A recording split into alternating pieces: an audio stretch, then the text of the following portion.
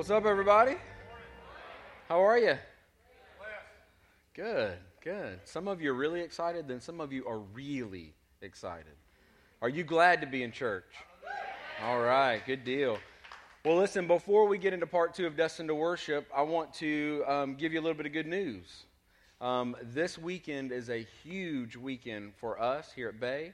If you're a part of our family, we are launching our 3rd campus in San Pedro Sula today in Honduras. This afternoon at 4 o'clock, they will have their very first service there, and of course that's where Pastor is, spending this weekend with them. And myself and a team, we were down there this week getting set up and training the team and preparing the campus, and it was an incredible week. And we had our very first night of worship there on Thursday night with our launch team and our core team of volunteers, and it was an incredible week. We were in a beautiful building. It's portable, so the team's setting up and tearing down every week, so pray for them with that. But absolutely incredible week. So let me let you see just a little bit of video of what happened this week and the night of worship, our very first night of worship. Check this out.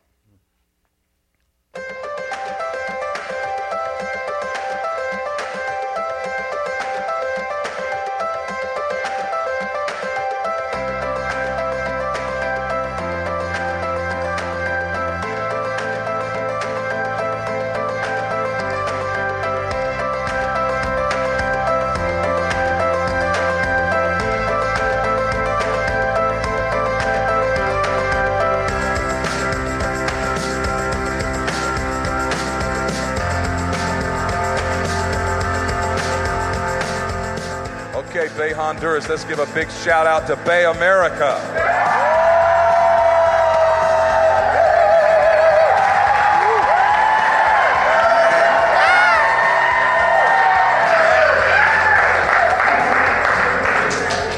Well, Bay community, you are missing it. The first night of worship in Bay Honduras is phenomenal. And we're excited. This weekend is our grand opening. And all these guys, one more time, are going to give you a great big shout out all the way from San Pedro Sula. Come on, guys. Give them a big shout out one more time.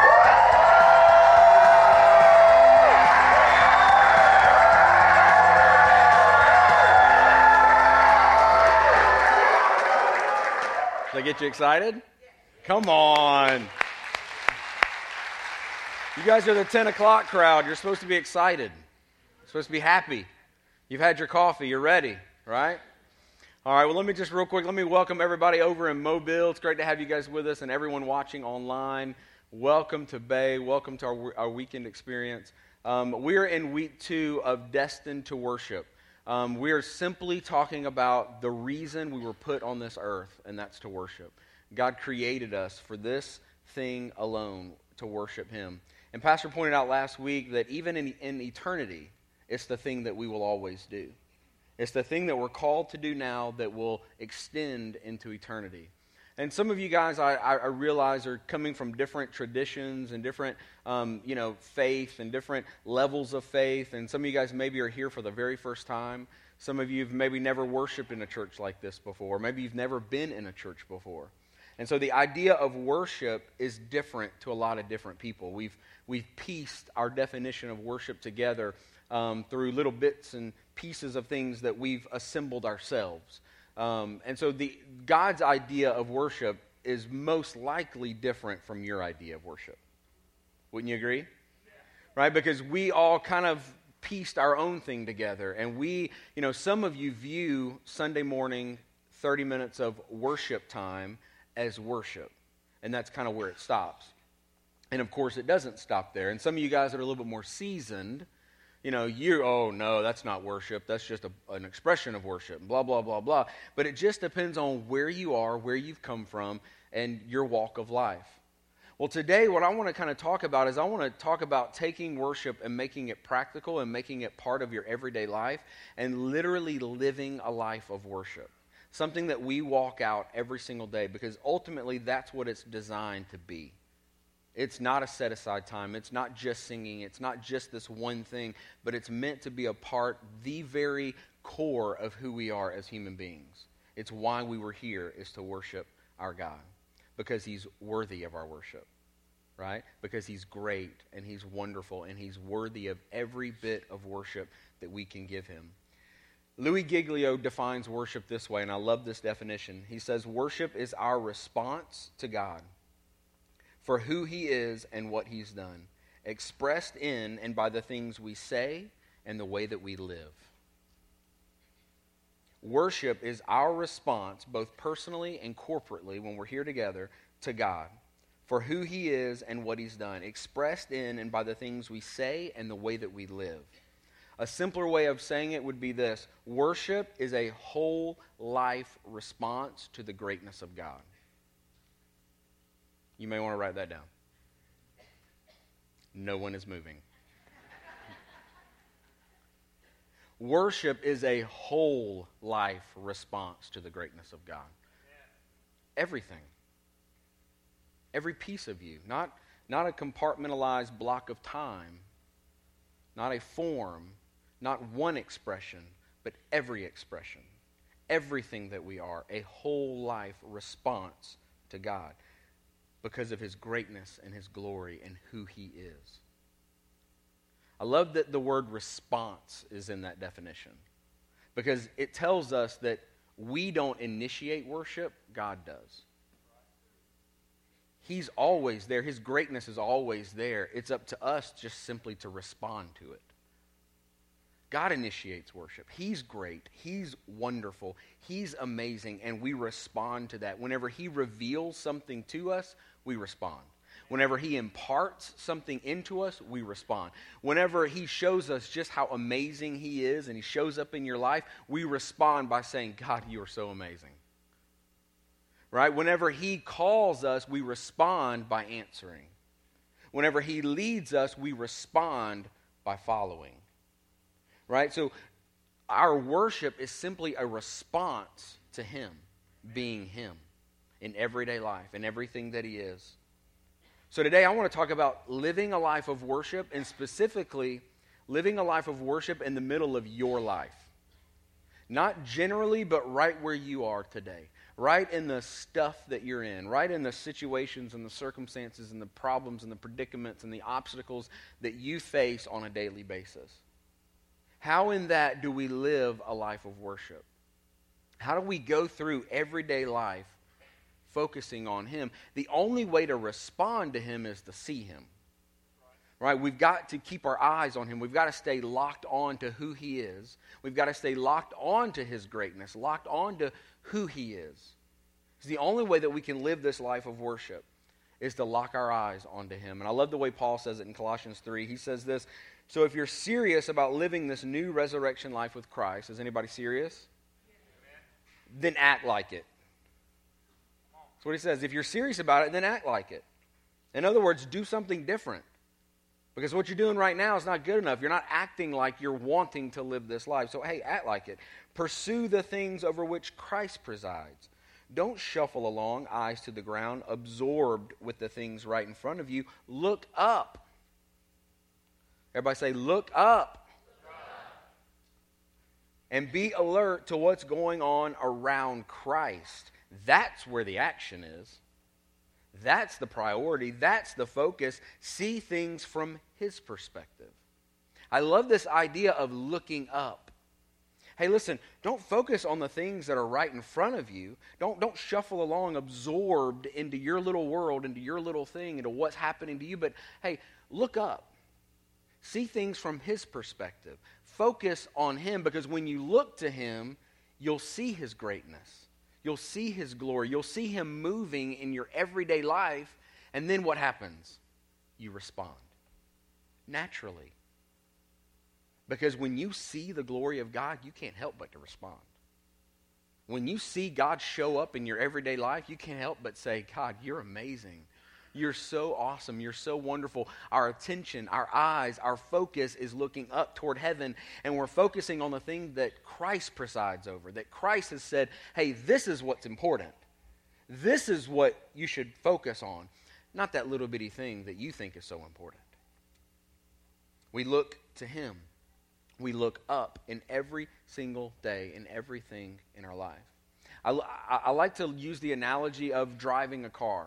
You know, whenever we're driving a car, we're looking out the windshield, we're looking out the window, we're looking up, right? And up is where the direction is, right? Up is where the beauty is, the scenery. Up is where safety is, right? Because the moment we lose contact and we get hyper-focused and, you know, you start looking for something and you're scrambling, something's underneath your feet, or you're trying to find your MP3 player, you want to play a new song, or the kid's screaming in the back seat and you're trying to slap a kid, you know, whatever, and whatever's going on, you get, all of a sudden, you take your eyes off of the important thing, right? Because all the rest of us are on the road. You take your eyes off of the important thing and you get hyper-focused on something. That's why texting and driving is so bad. Because you zone in on one little thing, and the next thing you know, you've disconnected and you've lost sight of direction. You've lost sight of beauty, and you've lost sight of safety. You've disconnected from what's happening out there. So the thought here is, look up. Keep your eyes on what's important. The eyes of your heart on Jesus Christ, not just 60 minutes on the weekend. But in everyday life, keep your heart connected to the heart of God. And everything that we do every single day, whether it's a good day or a bad day, whether you get what you want or not, right? Whether they were nice to you or not, whether your wife is nice to you or not. Look up. No matter what's going on, we focus on the heart of God, our heart connected to His heart. Here's a couple of things really quick that happen whenever we look up. Looking up heightens our awareness of God in our everyday life.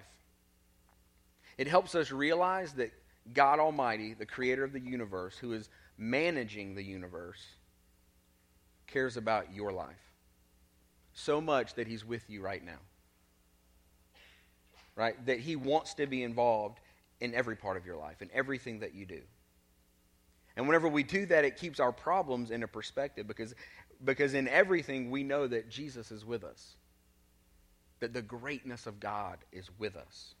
It brings to mind all that's good in life. When we focus on God, we realize how blessed we are, how good our life is. In the midst of the other stuff, we focus on God and we see, man, God, you are amazing. You are everything. You're moving in my life, even though I don't know it sometimes. You're moving in my life. The second thing is looking up is presenting your everyday life as an offering to God. It's realizing that in everything we do, it's in honor of God. It's to glorify God. It's in response to God. Whenever we feel the love of God, we respond by not only loving Him, but loving other people. And so it's a response of God. It's a response to God. Romans 12, 1 and 2 says this, so here's what I want you to do. God helping you take your everyday, ordinary life, your sleeping, eating, going to work, and walking around life, and place it before God as an offering, as worship. Live your life as a response to the greatness of God. Embracing what God does for you is the best thing that you can do for Him. Don't become so well adjusted to your culture that you fit into it without even thinking. Get your eyes off of it and instead fix your attention on God Almighty. Look up. Focus on Him. Put your attention on Him and you will be changed from the inside out. Readily recognize what He wants from you and quickly respond to it. Respond to it. See Him and respond. The only way that we can live a life of worship is when we keep our eyes focused on Him, when we watch Him. Everything that we are, the way you parent, the way you treat your boss, the way you treat your job, the respect that you give toward people, the interactions, the conversations, everything that we are. If you were to do all of those things in God's honor right now, would it work the way it is? Or would you have to change some things? Would some things change in the way you're doing those things right now? Because to live a life of worship means that He comes first. He's priority. The third thing, real quick, is looking up is constant communication with God. When we're connected to God and our eyes are first and foremost, the eyes of our heart are connected to God, then we're in constant communication with Him. 1 Thessalonians 5:16 says, be joyful always, pray continually, give thanks in all circumstances, for this is God's will for you in Christ Jesus. At first glance, that's a little bit tough, huh? You want me to pray continually, all the time? Like that's all I'm supposed to do? Think about it like this. We all have our smartphones. Well, most of you, we all have our smartphones, right? And the new smartphones, like text messages are a conversation, right? It's not just individual text. So look at it this way of staying in continual conversation with God. It's just like a text message conversation. Like there's probably 3 or 4 people in your life that you text continually, right? Not constantly. Well, my wife does. She lets me know the kid just pooped, whatever. We're eating lunch, whatever. She's really good at that. She could write a book on texting everything. But you know what I'm saying? Like there's 3 or 4 people in your life that you stay in that constant communication, right? My friends and my coworkers and my spouse and my dad. And, we're just every now and then, every hour or two, it's, hey, this, hey, that. And then they'll respond an hour later. And then there's this, there's that. And it's just this continual conversation. It's not every day I'm having to start up a whole new conversation. So how's it going? So how's your life? So what's happening? No, it's just this constant conversation that we're always talking to one another. We're always have open lines of communication. That's what looking up does. It puts him on the forefront of your heart and mind to where as you walk into a meeting, you're just simply under your breath saying, all right, God, help me right now. I'm going into this thing. I don't know what I'm walking into. Hey, give me wisdom here, Lord. Hey, God, I don't know what I'm feeling. I'm feeling something really weird right now. Why am I dealing with this? And why am I feeling this way whenever I talk to this person or when I handle this situation? What's going on inside of me? And you're just open conversation. Hey, here's what's happening. Here's what's going on. This is how I feel. Why do I feel this way? Why am I angry about this? Why am I frustrated with this? What's going on inside of me that gives me this feeling? Right? And it's just open conversation. I'm not saying that we walk around with our heads in the cloud and everything's this super spiritual thing and you're no earthly good. I'm not saying that you're singing Kumbaya in conference meetings and board meetings. I'm not saying that you miss meetings because you're too busy sitting in your car praying. That's not what I'm saying. I'm saying that you take him with you. That you take him with you into those things and you live a life looking up, focusing on him first. The problem is, it sounds really good, but it's much harder to live out.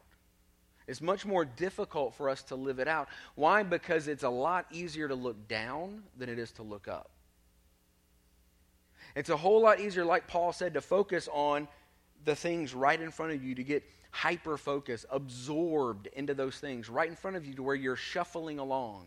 I love the imagery of that, shuffling along. I almost even kind of see the shoulders down, right? And just literal shuffling. You're shuffling along. And how many of us live that way? That we're constantly looking down and we're focusing on the things that really don't matter. They matter to you. They matter in this moment. But the moment you look up and you see his perspective, you realize, wow, it really doesn't matter. This is really not important because he's so much bigger than this little bitty thing that I'm going through. There's a couple of things that I want to point out real quick that I think cause us to look down. And one of those are hardships and big things in our life that happen. Whether it's a death in the family, whether it's a problem at work or a financial problem or getting laid off, or it's issues with your kids and how you're raising your kids and what's going on, or maybe it's just decisions from 5-10 years ago that are coming back to haunt you, that are plaguing you, that you're still dealing with, or ex-spouses, or all this marriage problem, or whatever's going on. There's this thing that just will not let up. And most of us, if not all of us, what happens is we look down. The moment that thing comes up, the moment an issue arises, whether it's this week, next week, whenever it is, you look down. It may not be immediate, but when you come into this room, a lot of you, you're able to look up and you focus upward. And you sing songs, and we focus on God, and we look up, and we say, man, and we sing these lyrics like, I'm giving my heart to you, I'm giving my life to you, God, and you're my everything, and you're all this, and you're all that, and we're looking up, we're focusing on God, we're looking up, we're giving him everything, and then we walk out that door, and some of us, it's immediate, Some of us, it's after the first text from somebody, or it's an email, or it's pulling up your bank statement, or it's a conversation, or whatever. But eventually, as you settle from church and from worship, your head just slowly does this. And by Monday, this is what we look like. We've gotten so absorbed into that one thing. We've gotten so absorbed into our problems that we've forgotten to look up, to live our life looking up, focusing on Him. There was two guys in the book of Acts that ended up in prison. And they were Paul and Silas, and some of you guys may know the story, but basically they were out preaching the gospel, doing amazing things, and they were arrested, they were beaten, and they were put into the dungeon. They were actually put into the dungeon inside the dungeon. Okay, they were shackled. The Bible says they were shackled at their feet and their wrist. So they are literally sitting on the ground, shackled, bound, and they have no idea what's going to happen next. All they know is that they were just beaten, and now they're in shackles. They have no idea what's coming next. And I know a lot of you probably feel very similar to that. Whatever that thing is that's like right in your face right now, that's just glaring at you, you think, man, this is so fun to worship God, and this is so nice, but the real world is going to hit me the moment that I walk out of here. And whatever that thing is, those shackles, that prison cell, you walk out of here and you go, God, there's that thing again. There's that hurt again. There's that issue. There's that problem. And I love what Paul and Silas did. They didn't look down and complain about their shackles. They didn't focus on literally what was happening right there in front of them. They didn't. And human nature, I'm sure there was a little bit of, come on, Paul. Come on, Silas. Come on, Paul. Come on. We got to stay focused. Okay, we got to stay focused. Let's just pray. You know what? There's nothing else we can do. Let's just look heavenward. Let's pray. Let's worship. Let's look to our God. And it's exactly what they did. They just began to sing. The Bible says in Acts 16, around midnight, Paul and Silas were praying and singing hymns to God, and the other prisoners were listening. Immediately, their problem got really small. God got really big, and the next thing you know, suddenly there was a massive earthquake, and the prison was shaken to its foundations.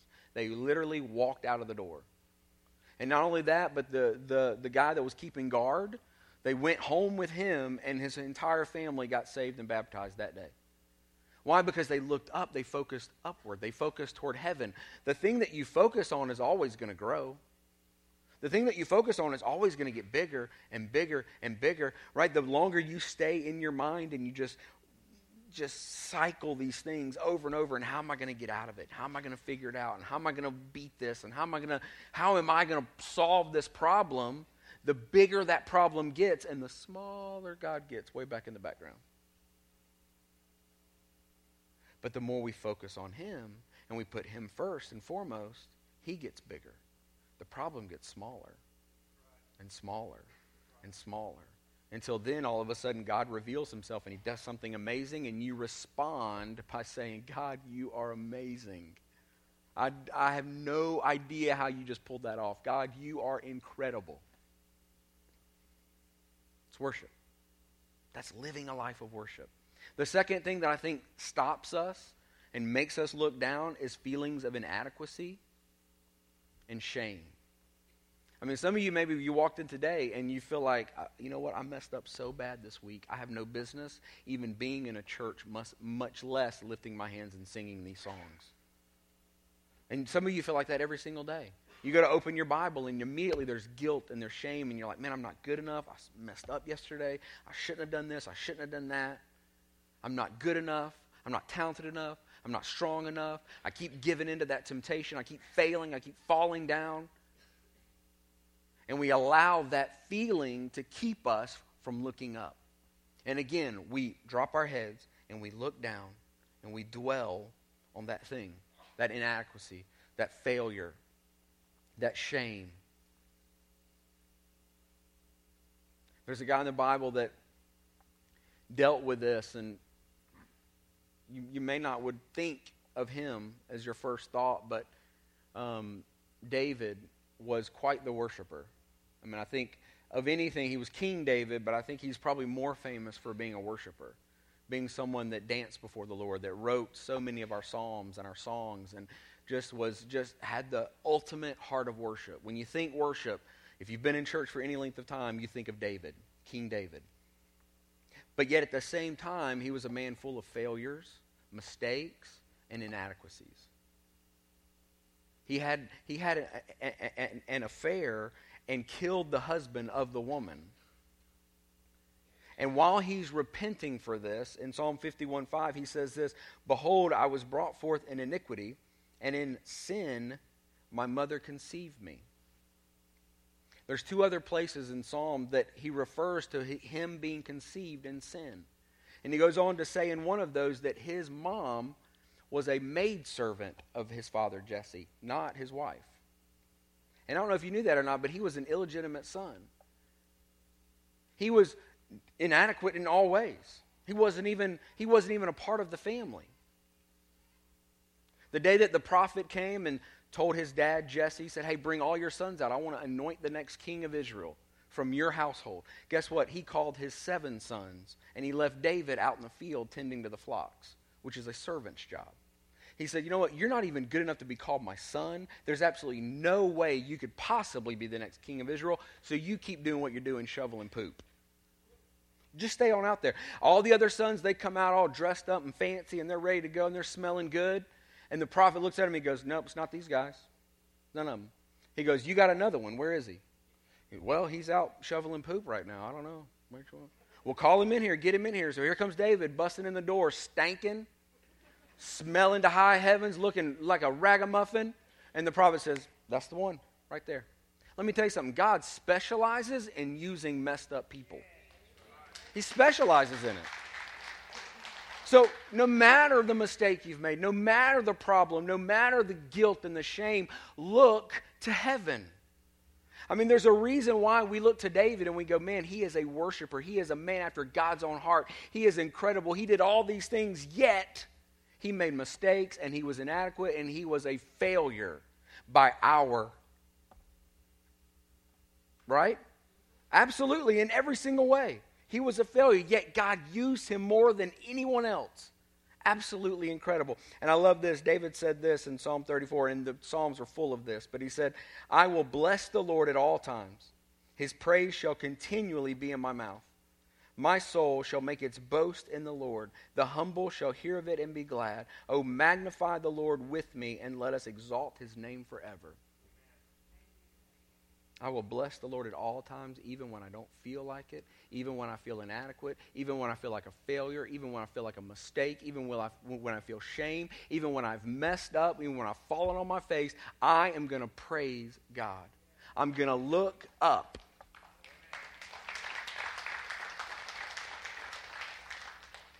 We all have storms in life. We all have problems. We all have things in our life that distract us, that cause us to look down. But I hope that today you'll walk away and you'll go, you know what? I'm going to start looking up. I'm going to make him the priority. There's a story in the New Testament that we all know. Most of you have heard about it. It's when Peter walks on the water. And it's such an amazing example of this because, you know, Jesus hung out on the shore a little bit longer and he sent the disciples across the sea.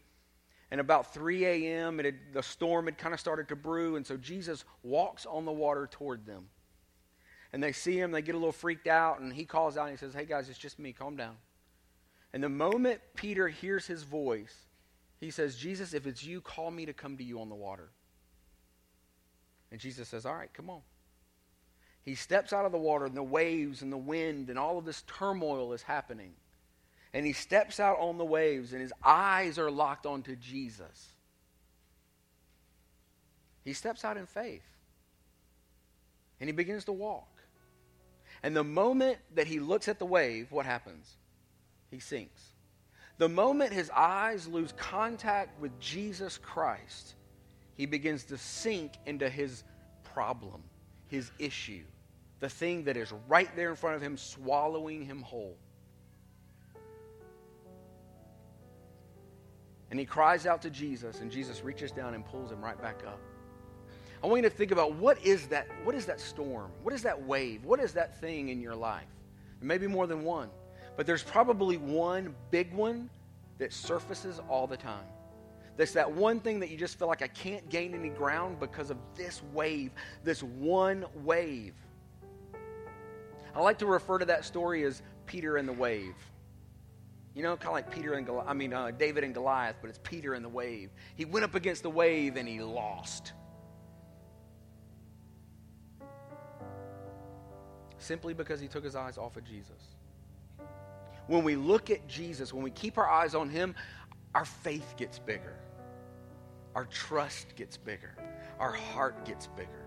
Our response to the greatness of God gets bigger and bigger and bigger.